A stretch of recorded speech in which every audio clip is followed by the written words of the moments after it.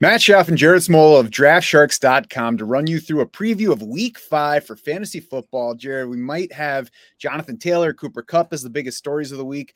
Not really going to be talking about them on this show today because, like the rest of you watching, listening, we don't know a whole lot. We're waiting to find out more. We know that it's possible each of those guys will play, but there's plenty that we're looking to learn. So make sure to check Shark Bites this week. Make sure to check the rankings for updates as we know more about those and all the situations throughout the league. We are going to be focusing on some other guys that we know are playing, but that might not be doing what we're expecting them to do so far. And that certainly applies to Joe Burrow. Jared, it's not a question this week of whether you can bench Joe Burrow with how bad he's been lately, and especially how disappointing he was against that Titans matchup last week. It's a matter of just how many quarterbacks you're starting over him. And that's the subject here. So I'm not talking about the high names. I don't want to hear I'm starting Tua over him. I know that. So we'll skip the high names. Who are some guys that might surprise people that you're starting over Joe Burrow if you have the choice this week? Just with Burrow, I mean, if you look at anything besides how poorly he's produced so far, this actually looks like a decent spot for him. He's off the injury report altogether, which is kind of comical. If you watch him play, he's obviously not healthy, so he probably should be on there with the calf still. Arizona's 30th in pass defense DVOA. They're 28th in adjusted fantasy points allowed to quarterbacks. The Bengals have a 23.75 point implied total, which is 9th highest on the week. Everything looks good for Burrow, but the guy has not finished as a top 20 fantasy quarterback yet this season, and he has likely no T. Higgins this week. For me, guys that you might have on your bench behind Burrow or are available on waiver wires, Jared Goff at home for the Panthers. I'm definitely starting over Joe Burrow. CJ Stroud, who's just been awesome and gets a nice matchup against Atlanta. I'm starting him over Joe Burrow easily. I'm starting Jordan Love over Joe Burrow, who's, production has been seemingly flimsy, but it's been there, and he gets the Raiders. Sam Howell tonight against the Bears, I would start over Joe Burrow. Brock Purdy in a bad matchup against Dallas, but I'm still starting him over Joe Burrow. And then Matt Stafford against the Eagles. I think it's going to be a pass-heavy game plan from the Rams. So those are the guys I would, in that kind of mid-tier, I would definitely start over Burrow this week. And just to add further context to that Joe Burrow being off the injury report, he was a full participant in every practice last week. So he was on it, but he was listed full. And then he was far less than full in that performance. I'm going to add another quarterback to it, and it's Josh Dobbs, who I think is not getting enough respect for what he's producing fantasy-wise so far. And I include our Week 5 rankings in that. I think Josh Dobbs is too low. He does sit ahead of Joe Burrow, so I managed to get everybody on board with that. But I think he should be even higher. Now, here's what Josh Dobbs is doing so far this year. He has completed 70.7% of his passes. That's 7th best in the league. He's 10th among quarterbacks in passer rating. He's 16th in Pro Football Reference's success rate. That basically measures a quarterback's ability to get what's needed on each particular play, which of course differs by situation. Not only that, he's done all this and faced Dallas and San Francisco the past 2 weeks, had QB 16 and QB 7 fantasy finishes in those 2 games, passer ratings over 100 in each of those 2 games. The biggest thing working in Dobbs's favor, the reason to not just, brush this stuff off, over 40 rushing yards now in 3 straight weeks, and he is an above average runner. So that's the kind of thing that should stick. He's playing better than Jordan Love so far, Jared, who we have 12th in our rankings. Should we have Josh Dobbs and Jordan Love switched in our rankings this week? And if not, why not? Yeah, I mean, this is the case where how much do you want to weigh 4 weeks versus everything we thought about Dobbs and the Cardinals coming into the season? I do think the rushing is the biggest thing working in Dobbs' favor. You mentioned the rushing yards. He's 5th among quarterbacks in total carries. He's tied for 3rd among quarterbacks in designed carries.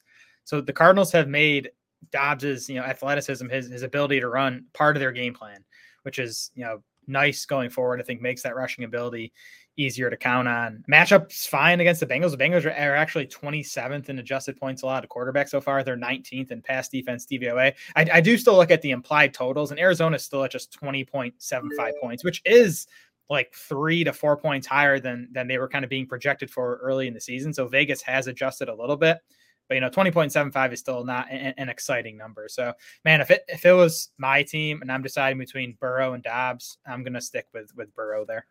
I'm playing Dobbs and I'm doing it comfortably. And you talk about what we don't know or what we are weighing. I know that he hasn't played at all before this year. He had 2 starts in Tennessee last year, otherwise hasn't started, was a 4th-round pick of the Steelers back in 2017. So I'm not saying Josh Dobbs is now an NFL stud, but we also don't know a whole lot about Sam Howell yet. We don't know a whole lot about Jordan Love, who sat for 3 years. I know it was behind Aaron Rodgers, but we're just getting our first looks at Jordan Love.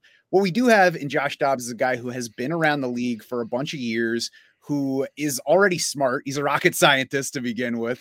That was, famously known about him as he was drafted. And we know that the Cardinals traded for him this preseason, obviously with the intent to start him while Kyler Murray is out. We didn't know that that was the intent for sure at the time, but since then it's become clear that they traded for him so they could start him over Clayton Tune, over Colt McCoy, and he's delivering on it. Now, I don't think that he finishes this season as Geno Smith, but that's at least some precedent for a guy coming relatively out of nowhere or rebounding from disappointment and giving us some quality play, being a veteran in the league, perhaps learning as much as he needs to be able to leverage what he does have. So I'm going to use the 4 weeks of what we've seen from him, especially the last 2 where he did it against tougher defenses. And I'm going to go ahead and use Josh Dobbs this week. And if I'm wrong there, then it's not based on nothing. It's just, it didn't work. Maybe I'm giving the Vegas lines too much credit, but you just look at some of these guys we're comparing Dobbs against. Burrow's Bengals implied for 23.75 points. Jordan Love's Packers 23 points against the Raiders. Sam Howell's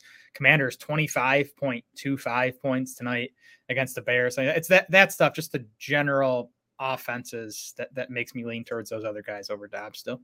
Yeah. And I would say for me, it would make me temper my, I don't know if excitement's the word, but temper my favor for Dobbs a little bit, because, if we just take what he did the past few weeks and what he's done production wise so far, he was QB7 fantasy against San Francisco last week. So now we put him against Cincinnati. That should make him a top 10 guy if we forget everything else. So I would say I'm not that high. Maybe QB 15, I think, is fair. But, we certainly take all that into account. It's worth looking at those numbers to at least kind of give you another data point to decide whether you're like, I think Vegas is wrong on this one, or I think I need to alter my outlook for this one. For sure. If you want to know who to put in your specific lineup, then your team intel page is going to be the best place to see exactly who we would start in your situation. It includes our baseline projections. It factors in projected upside, and it looks at the scoring specifics of your league, the lineup specifics of your league. It is synced to your team, so it knows what you need better than we do. If you ask me who you should put in your starting lineup, I'm probably going to give you a similar answer to what the site is already giving you. I might give you the wrong one because I might not be figuring in the upside or the projection, or I might be adding my own bias because I've been swayed by Josh Dobbs the past 2 weeks. So see what the site says. It's all of us feeding into it. It's got lots of stuff at play to generate those starting lineup recommendations for you. Jared, we're going to move to running back now, and regression is something I think as we get a little further into the season, we start to look at guys who might be higher in the fantasy rankings than they should be based on what they're getting so far, guys who are lower than they should be. So let's start looking at that with running backs. Who is bound for some negative regression at running back? Somebody who has produced a lot so far and just there's a reason to worry about it going forward. So I think if you're talking negative regression candidates, you have to at least mention the Dolphins running backs who, if you look at actual fantasy points versus expected fantasy points, Devin Achane and Raheem Mostert are like blowing the field away in terms of, outproducing their usage so far. Now that to me doesn't make them sells, because I just think they're 2 explosive players in an explosive offense. I think we've talked about it. Miami's like the team this year. I think you just kind of want pieces of that offense. Achane and Mostert are probably headed, for a bit less production going forward, but I still think they're holds in fantasy. I wanted to mention James Conner here, who surprisingly has been producing on efficiency so far, where, heading into this season and even the past few seasons, he's been a volume guy. He's averaging 5.1 yards per carry, which would be a career high by 0.6 yards for James Conner. The volume, though, has kind of been underwhelming. 57% carry share for James Conner, which is okay. He has just an 8% target share so far this season. And really, especially the last 3 weeks, he's been losing passing down snaps to first Keontae Ingram and then more recently Amari DiMercato, which sounds kind of crazy to say, but Connor's been losing the passing down snaps that we really, wanted him to be getting to, kind of maintain that fantasy floor. So Connor's a guy, I don't know how much interest there's going to be because he's James Conner and he's still playing for the Cardinals, but he could be a guy who you might look into selling right now because of the fact that he's losing those passing snaps. Connor for me is a guy that I'm holding because I don't think you're getting a whole lot and because he's producing almost right at expected level. So I think that the usage will change. I don't think that they're going to keep giving that stuff to other running backs the rest of the way. I think that's just a blip because, we look at who's competing. There's nothing about those other two running backs that says we should be taking these opportunities away from James Conner and giving it to them. And we also should get the starting quarterback back in that offense before too long. So, if somebody in your league is hot for James Conner, sure, I'm fine with trading him. But otherwise, I'm just going to keep him and take the production however he's getting to it. I think Raheem Mostert is a little bit more of a sell. I agree that we want pieces in Miami, and I'm not just getting rid of him for the sake of getting rid of him. But you mentioned the production versus expected with both Mostert and Achane, who I'm going to say in every show just to practice the pronunciation of the last name now. They're still going to get Jeff Wilson Jr. back at some point. There's going to be numbers going around, but it's going to get frustrating figuring out who's doing that scoring every week. So if we just compare for now, Mostert versus Achane, Mostert has this long history of giving us flashes of production without sustaining it. He also has the injury history. So to me, he's a little bit more of a sell than Achane, who we don't know about yet. We've seen him for a couple of games now. We're still learning exactly what Miami's going to do with him and how he's going to produce on it. So I would rather wait on him and see what happens. I'm willing to move Mostert. It's got to be for a good return. Again, it's not a fire sale kind of thing, but I think that Mostert makes for a solid sell candidate. On the other side, who do you think is bound for positive regression in the backfield? I wanted to bring up Bijan Robinson just real quick, and I wrote about him in my top 10 usage takeaways article for the week. I mean, Bijan's sitting RB6 in PPR points right now. So, you're obviously not going to buy him for cheap. I might be willing to, buy high on Bijan, though, because he hasn't scored a touchdown yet. And I know they've been using Tyler Algier near the goal line.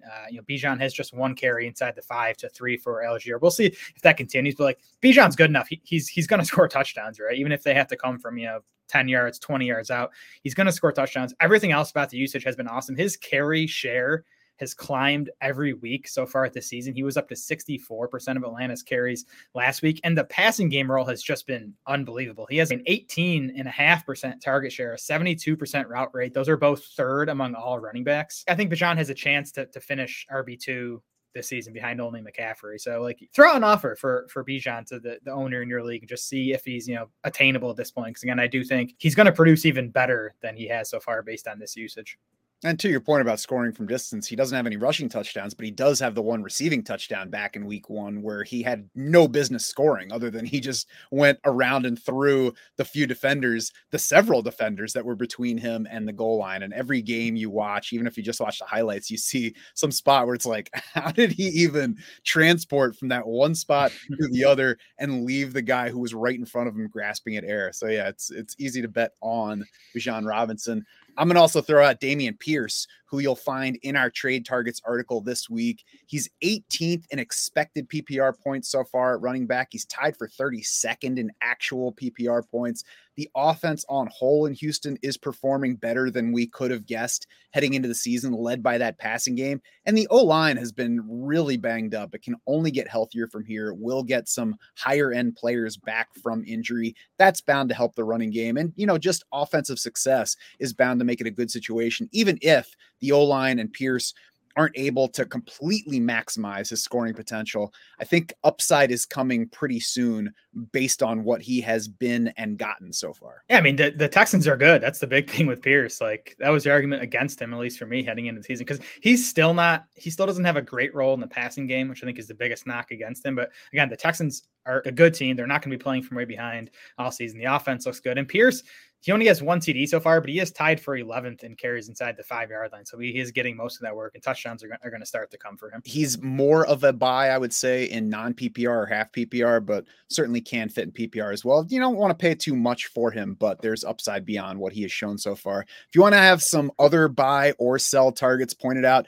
for your team, we've got our weekly trade targets article up on draftsharks.com now with, like I said, buy, sell, hold players and that huge chart that Alex puts together for us every week. So check that out, see what the values are, see how we value players versus the market. Look for guys that you can target to either buy or sell in your league. Jared, let's look at some sample trades from the Draft Sharks Discord. And I focused on De'Von Achane here because I think he's an interesting prospect now. Somebody that's scary to trade, but if you have a lot at running back and not a lot at wide receiver, maybe he is somebody to move because you could get something on the higher end. And I'm going to start with that because I had somebody say that they've had proposed to them De'Von Achane and Zay Flowers for AJ Brown. It's another team in their league looking to give AJ Brown to get Achane and Zay Flowers. It's half PPR scoring. Which side are you taking in that one? I would lean the Achane Zay Flowers side. Wow. And these always depend on how strong you are at running back. Like if this guy has, 3 other running backs that are reliable week to week, I'd be okay making that move. But my thing with Achane that I love about what we've seen the past 2 weeks is he has 10 of Miami's 12 running back opportunities inside the 10-yard line. So when the Dolphins have been getting into scoring position, it's been Achane out there getting the ball, not Raheem Mostert. And again, with the amount of points this Dolphins offense has scored and is going to score, I just think that could mean a ton of touchdowns for Achane, who of course can score from distance as well. But I think he's going to score a lot of those, touchdowns from inside the 10 if this usage continues. I have trouble imagining that he's the goal line back, but it's nice that they are willing to use him in that range. I think we'll see more of these Miami running backs just being interchangeable by a spot on the field, but it's encouraging that he is able to score from that range. I'd take AJ Brown here, assuming that that doesn't leave me thin at running back, assuming that upgrades my wide receiver group. I mean, AJ Brown's a top 5, top 6 at least wide receiver for half PPR. So I like condensing that into the higher end performer, trading guys that are solid. And, we'll see about Achane. Like I said, we're still learning, but I'd just rather bet on AJ Brown going forward. I know the answer to this one, but De'Von Achane for Christian Kirk. It's like, no, slap that one away. All right. If we were redrafting right now, what round would you take Achane in? I would probably wind up watching somebody take him before I got to him, honestly, because I'd be hesitant to take him where people were valuing him. And if we drafted right now, he's probably not getting out of round 3, and I'm not ready to take him. Oh yeah. I think round 3 is where he belongs. I can see that. I'd be the guy that's like, I might regret not taking him, but I'm going to go ahead and start with 3 wide receivers while you guys are chasing the running backs. Like while Kyren Williams and De'Von Achane are going off the board, I'm taking AJ Brown at the end of round 3, and then just hoping that I prove to be a genius. The last trade here is only mildly involves De'Von Achane. Puka Nacua on one side. Let's assume in this case that you're good at receiver and you could use a running back. So you've got Puka Nacua. Would you trade him for any one among Ramondre Stevenson, Isaiah Pacheco, or De'Von Achane, or are any of those guys players that you would take in exchange for Puka? I would trade Puka for Achane. Definitely not Stevenson. Pacheco's closer, but I wouldn't do it for Pacheco. It would just be Achane for me. And I am assuming Kupp is going to be back either this week or next, and that he's going to stay relatively healthy the rest of the season. That's kind of the bet you're making. Because if that's not the case, then you're obviously not making that trade. I'd be a little wary of moving Puka. I think if I have Puka Nacua and Cooper Kupp on my roster, I would be a little bit more willing to move either of them because I'm probably not going to want to start both of them every week going forward. But I'm not just giving up Puka for whatever, because I think it's definitely possible that he and Cooper Kupp are just Cooper Kupp and Robert Woods from a few years ago going forward. That's the way that they've been using Puka so far. I have a hard time imagining that they're going to go from league leader in targets to what's your name, just because Cooper Kupp's back on the field. I want to get back to the point on Stevenson. He's somebody for me that, if you look at what he's done so far, you look at Zeke Elliott not passing him, and you look at what he did last year, he might seem like a buy low. I don't believe enough in the player or the offense to really turn him into something, truly helpful this year. So he's not somebody that I'm interested in buying at all right now. Yeah, that's the disappointing thing for me with Stevenson right now is he's just not playing well. Which, he was awesome last year. You look at really rushing efficiency stuff or receiving efficiency. He was awesome in both departments. The usage has still been fine this year, really. I mean, he's sitting on a 10% target share. He's gotten 60% of the running back carries, which are, good marks, kind of around what we expected, maybe a bit lower on the target share, but he just hasn't been efficient with the work, and the Patriots offense obviously hasn't looked good so far. So Stevens is just a hold for me. I wouldn't sell low because, again, the work has still been there, but I'm not super confident in a bounce back. And I'd be willing to sell if somebody else is betting on a bounce back from him. But yeah, I agree. You're probably holding if you already have him. Let's move to something more positive, and that's Breece Hall, who we just got word from Robert Saleh. There's no pitch count anymore, which is kind of still a funny thing that they apply to football. But what are you doing with Breece Hall now? Are you trying to buy hard right now before this Denver matchup? Oh, I think you probably missed the buy window after, the Saleh quote went viral, unless the, Hall owner in your league hasn't heard that yet. I would guess he's going to be probably too expensive to acquire. I am definitely excited about him, at least for this week, and largely because of the matchup. It's kind of, a perfect storm. Just if the Jets are ready to unleash him against Denver, I think Hall is definitely someone you want to lean towards starting this week. Assuming you have no larger need at running back or wide receiver, would you trade Puka Nacua straight up for Breece Hall? No, I think I'd still rather have Puka rest of the way. I still don't believe in that Jets offense. And when the matchups are tougher, they're going to be playing from behind. Well, we'll see exactly how big a role the Jets are ready to give Breece Hall. I do still think Dalvin Cook's going to be involved to an extent. You're not going to be getting 20 plus opportunities per game out of Breece Hall. So I would still rather have Puka rest of season. Yeah, and I agree with that. And I think even if Breece Hall is back to full health, it's a little bit more of a stretch beyond that to expect, maximum explosiveness where he is creating huge games, even if the situation remains negative. So I agree. I'm buying this week. I'm going to try to buy this week. If it's too expensive and I missed out, oh well, but I do think that there's a chance there's still a little bit of a buy window left. You might just have to pay a little bit more. If you do, I would do it before this Denver matchup. They're adding 111.3% scoring to running backs so far. A lot of that was the Dolphins, of course, but they just allowed 122 total yards and a touchdown to Khalil Herbert. Week 2, they allowed 129 total yards and 2 touchdowns to Brian Robinson. So it's not all the Dolphins running backs. What about the other Jets in this matchup with Denver? Yeah, I think Garrett Wilson he's probably a must start. He's right around low end wide receiver 1 range in our rankings this week. Wilson has a 30.5% target share from Zach Wilson over the last 3 weeks. So he's been getting the targets. They've been inefficient, but if Wilson can kind of roll over the momentum he built in that pretty solid game against the Chiefs last week, again, this matchup against Denver is good.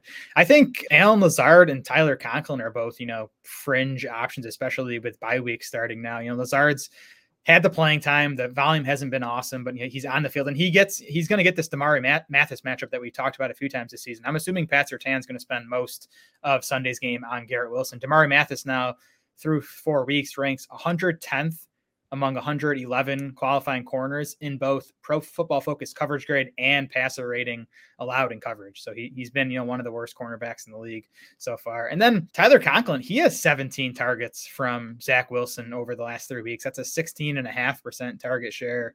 And Denver's been bad against tight ends too. They've been bad against every position. Use those guys if you need to. I'd love to not have to use anybody besides Breece Hall and Garrett Wilson, but if you need them, it's a solid spot for him. On the other side, assuming we don't have Javonte Williams on the field, that's a backfield I'm trying to avoid, similar to with those fringy Jets guys. But if we can't avoid it, it looks like Jaleel McLaughlin over Samaje Perine, right? Yeah, that's how I'd lean. And we obviously don't know what the split is going to look like. It was split basically down the middle after Williams left last week.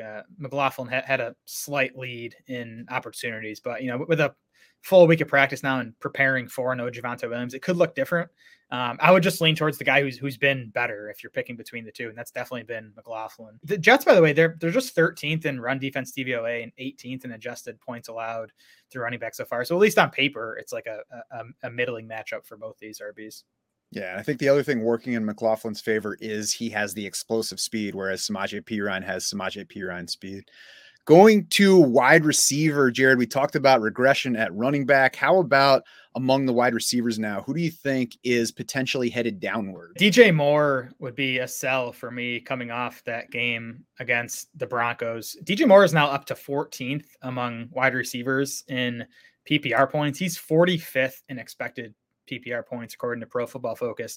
Moore has a 79% catch rate and 12.5 yards per target, both easily career highs. DJ Moore is good. I do not expect him to maintain this level of efficiency with Justin Fields as his quarterback. The last thing I will say about DJ Moore and why to me he'd be a sell high and not just a sell for whatever, because they do have a nice schedule coming up. Washington tonight is doable. Then it's Minnesota, Las Vegas, and the Chargers the next 3 weeks, which are all positive matchups. So Moore could go on a little bit of a run here. You could definitely hold him, through 3 or 4 of these next games and then try to sell him after that. But if you can get high-end wide receiver 2 value for him right now, which is, how he's produced, at least in terms of PPR points, I'd be willing to trade him for that type of value. Hey, the Panthers are in the market for a number 1 wide receiver, allegedly. So maybe they can make a move for DJ Moore. I have a similar guy here in a much better situation. Brandon Ayuk, he's wide receiver 9 in PPR. He's tied for wide receiver 29 in expected PPR points. If you drafted him, you're like, sweet, I got a stud. I thought I was getting a good player. He's picking up huge numbers. He plays for San Francisco. I'm golden. But he's working on an 85% catch rate so far, 18.8 yards per catch. That would have led last year's league by, I believe, 0.7 of a yard over Jalen Waddle. And there were 3 wide receivers that were over 17 yards per catch. So both of those numbers are definitely coming down. His 2 big games have each come on 100% catch rates. That's just not going to happen. He's not going to have the kind of TD rate that he has so far. Is he going to be bad? No, of course not. So if you try to trade him and everybody else is like, he's still Brandon Ayuk and he's in a crowded offense, then fine, keep him and use him for what you get, which is probably going to be better than what you paid for him in the draft. But if you can sell him at a wide receiver 1 level price, I think it's a good time to do so. Yes, I agree. Wide receiver 1 level price, I would sell. I do think he looks like a wide receiver 2 going forward, especially with Debo's banged up, right? Like he played last week. He actually played his usual allotment of snaps, but did not draw a single target. So you got to believe the knee mostly was the issue. And Ian Rappaport said this morning that Debo's still not going to be at 100% for Sunday night's game against the Cowboys. So, that obviously helps Ayuk. We love to talk about how smart Kyle Shanahan is, but if Deebo Samuel is not 100%, why the hell are you putting him on the field for his usual number of snaps and handing him the ball on the ground? Yeah. Why don't you just put him on the sideline? You clearly don't need him to beat Arizona. Sometimes we give him a little bit too much credit, I think. Yeah, maybe. The handoff thing is weird because you kind of say he was just out there as a decoy, and maybe it worked because Ayuk had the big game, but to hand him the ball a few times and you have Christian McCaffrey, that seems a bit questionable. Maybe he's just like showing him who's boss. Like I'm in charge of you. On the positive side, who's heading upward from where they've produced so far, Jared, at wide receiver? I would try to buy Chris Olave right now, coming off a week 4 dud. And I would imagine that was almost completely due to Derek Carr's shoulder. When Alvin Kamara has 14 targets, I know Kamara's good in the passing game, but your running back should not have 14 targets. I think Carr just wasn't willing or able to push the ball downfield. And that's a slight concern going forward. I got to imagine Carr is going to progress though, over the next couple of weeks and probably get back to 100%. If he doesn't, the Saints do have Jameis Winston, who I think is a quarterback that can definitely support Chris Olave. And remember, Olave had 112, 86, and then 104 receiving yards in the first 3 games of the season. He had 32 targets over those 3 games for a 31% target share. He hasn't scored a touchdown yet, which, might have his owners a bit underwhelmed by his performance so far, but really everything else has been there outside of last week. So I think Olave still looks like a, lower end wide receiver 1 to me. And I think you could probably buy him for cheaper than that. Yeah, even with 1 catch for 4 yards last week, he's still 13th among all wideouts in receiving yards. That's the guy I have down too. I think it's kind of funny how much the Saints seem to not want to actually play Jameis Winston. Like they want to have him around, but they're like, we'd rather play Andy Dalton for 10 games than you. And we'd rather go ahead and put Derek Carr out and throw left-handed passes, I think, to a running back this week. Yeah, sad. Crazy. Darren Waller, speaking of sad, he is not giving us what we need from him so far. Tied for 9th in targets among tight ends, tied for 11th in receptions, 1 catch behind David Njoku through 4 weeks. Jared, what should we do here? Can we hope for a rebound from Darren Waller, or is it just like, I don't know, we were wrong? Yeah, I think we were probably wrong, at least to the extent to which we, pushed him up rankings and ADP. And that makes me mad because I was off Waller early in the offseason because I looked at his, 2022 and he really just wasn't great looking at, target share or yards per out run, any of that stuff. And he's 31 now. So he's just probably a declining player. He's had a bunch of injuries. He's already dealt with the hamstring this year. And, just watching him play, I don't see him getting open a whole lot. There's a lot of issues with the Giants, the offensive line being the biggest one, but I haven't seen Waller getting open a ton. So I'm disappointed. I kind of fell for the August hype. Now, as for what to do with them, like what can you do with them? There's no good tight end. So if you have him, you probably have to keep starting him. I will say the usage has still been high end for Darren Waller as far as the routes. He did see just 10% of the Giants targets in that Monday night loss to Seattle, but Waller had seen 18, 21, and 22% target shares over the first 3 games of the season. So like the usage has still been there. I think in most cases, you just have to keep running him out there.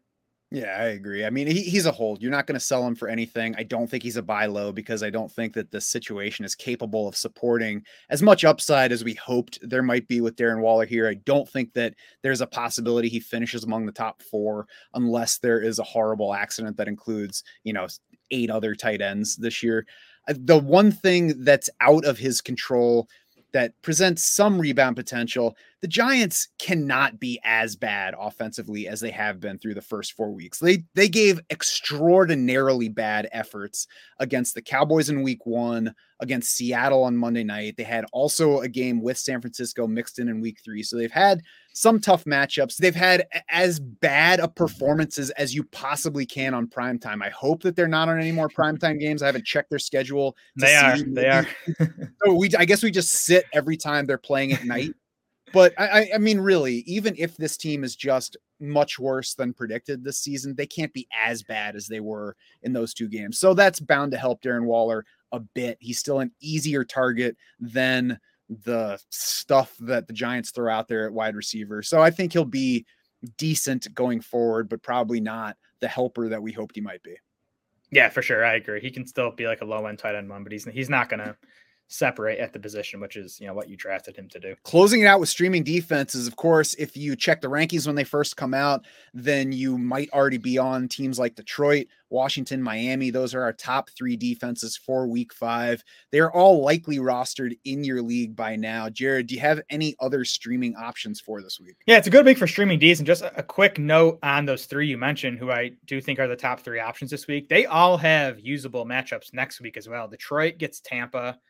Washington gets Atlanta, and Miami probably has the best matchup next week against Carolina, who Detroit has this week, and that's why they're sitting first in our ranking. So all 3 of those Ds are worth grabbing both for this week and next week. And Detroit, while you're talking about it, like the Lions probably were available this week more than they should have been, just based on all of us having some bias against them from recent seasons. They've been good so far. 5th in total defensive DVOA, 9th in ESPN scoring so far. Yeah, exactly. And you watch them play and they look good too. And Carolina's obviously a good matchup for them. So outside of those defenses, I guess I'll start with the Colts. Not a great defense, but home for Tennessee. I think if they can jump out to a lead in that game, we know Tennessee's O-line is one of the worst in the league. And if you can, force Tannehill to drop back, there's upside there. I think if you're desperate, and I am starting them in at least one league, the Bears tonight, it's kind of a battle of, what matters more, a horrible pass rush or a quarterback that's taking sacks at a, historic rate, which is what Sam Howell has done so far. I was looking at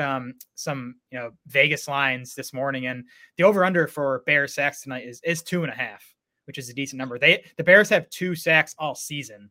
And the Vegas lines have them for over under 2.5 tonight. So I think if you're desperate, the Bears are kind of your last ditch option this week.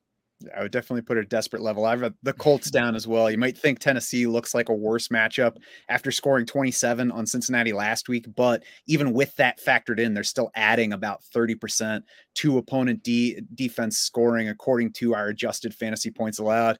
For week 6, Jared mentioned Miami and Washington have usable matchups, especially next week, Carolina and Atlanta, respectively.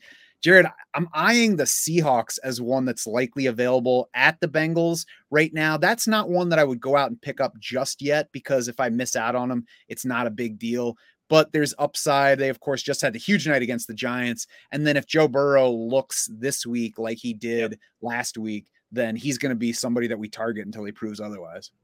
Yeah, for sure. That could make sense. The Vikings are the team that gets the Bears matchup next week, obviously the Vikings will very likely be available in your league right now because they get the Chiefs this week. So that's a case where, if you have room to stash two defenses, I think the Vikings make sense. You can find the week 6 rankings on draftsharks.com right now. If you want to get ahead at defense or any other position, you can check those in the free agent finder, see who's available in your league, who you might want to pick up before your league mates are even looking at them. You can, of course, also find the week 5 rankings as well. We will keep updating those as needed as we get more news on Jonathan Taylor, Cooper Kupp, and everybody else. And there's lots more fresh week 5 content on draftsharks.com. Jared's Matchups That Matter article is up. I posted my top plays for Underdog Pick'ems this morning. Herms has dynasty trade targets as well as an intro to next year's class of rookies. Kevin's got your dynasty risers and fallers from the past week in our dynasty rankings. Much more beyond that. So make sure you check it out on draftsharks.com.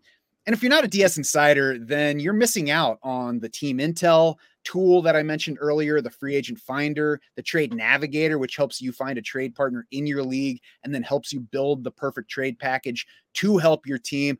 Lots more behind the curtain if you become a DS Insider. So do that today if you haven't done so already. We're just waiting here to try to help you win your season.